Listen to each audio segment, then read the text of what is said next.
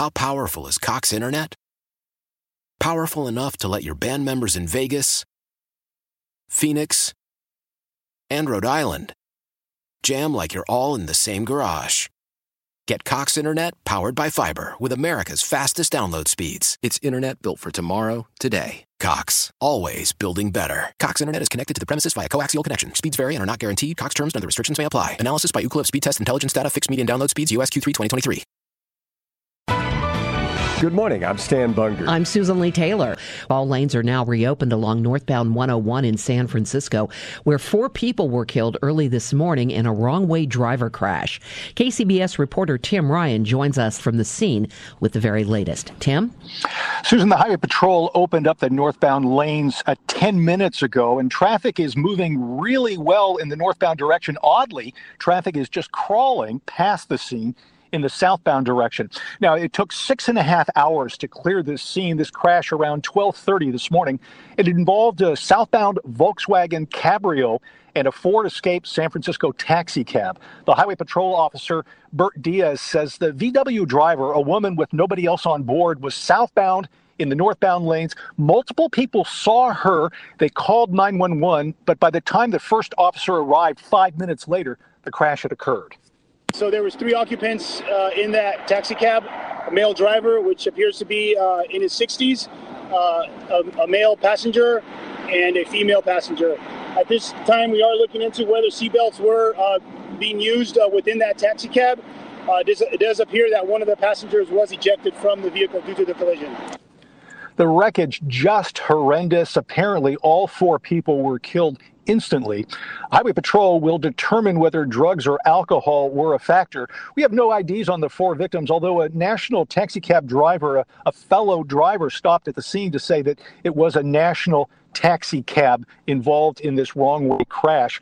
The passengers, the man and the woman in the rear of the taxi who were killed, may have boarded at SFO because the rear of that cab was full of luggage. Tim Ryan, KCBS. Thank you, Tim. Facebook's been handed a legal defeat in Europe that might have a big impact elsewhere, including here in the U.S. KCBS's Matt Bigler joining us to report on this decision by the European Union's highest court that Facebook can be forced to take down what is deemed illegal content. Stan, pictures, videos, comments, any other content posted by users that's determined to be illegal, Facebook has to delete it. That is the landmark decision from the European Court of Justice, ruling in favor of a former Austrian politician who had disparaging comments about her posted on her personal page. So what will happen now is that Facebook will have to go back and remove all of these posts which are quite defamatory from this individual against this lawmaker. Mark Scott, chief technology correspondent for Politico, tells KCBS people on both sides of this issue have strong feelings about more policing of the internet. Some people might say this is an attack on freedom of expression.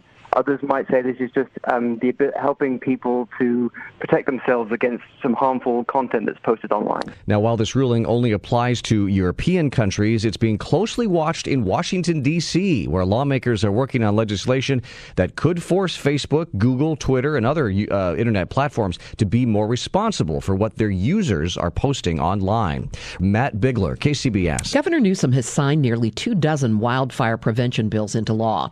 As KCBS's Megan Goldsby reports, one of them will make sure PG&E takes care of the people who need electricity to survive during public safety power shutdowns. The idea of these planned shutoffs is to prevent power lines from breaking in high winds or crossing and sparking. The last thing we want to do is to, have a situation where we're, here with these power shutoffs, we're trying to save lives, save property, and to have somebody get hurt or perhaps die because of not having the power they need. California State Senator Bill Dodd of Napa says that's why he introduced SB 167, which mandates that PG&E take care of these residents who need electrical medical equipment to survive. Either through the cooling centers that they have out there or providing alternative sources of power, whether it's a generator or making sure that they have the type of equipment that will work or to move them. He's pleased that the governor signed the 22 fire prevention bills, but there's no time to pat ourselves on the back for these things. The reality is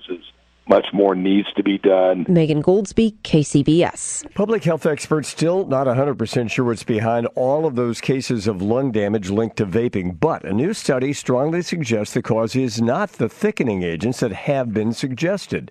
This report out of the Mayo Clinic suggests it's more likely that the culprit is some kind of caustic chemical agent. The surgical pathologist who led the research team at Mayo's Scottsdale, Arizona facility says the damage looks like what you might see in an industrial chemical exposure or a mustard gas attack. Latest numbers show at least 15 deaths, more than 800 cases of lung illness believed to be related to vaping. Updated numbers due out from the Federal Centers for Disease Control later in the morning. Experts believe the vast majority of the cases involve people who have been vaping products containing THC.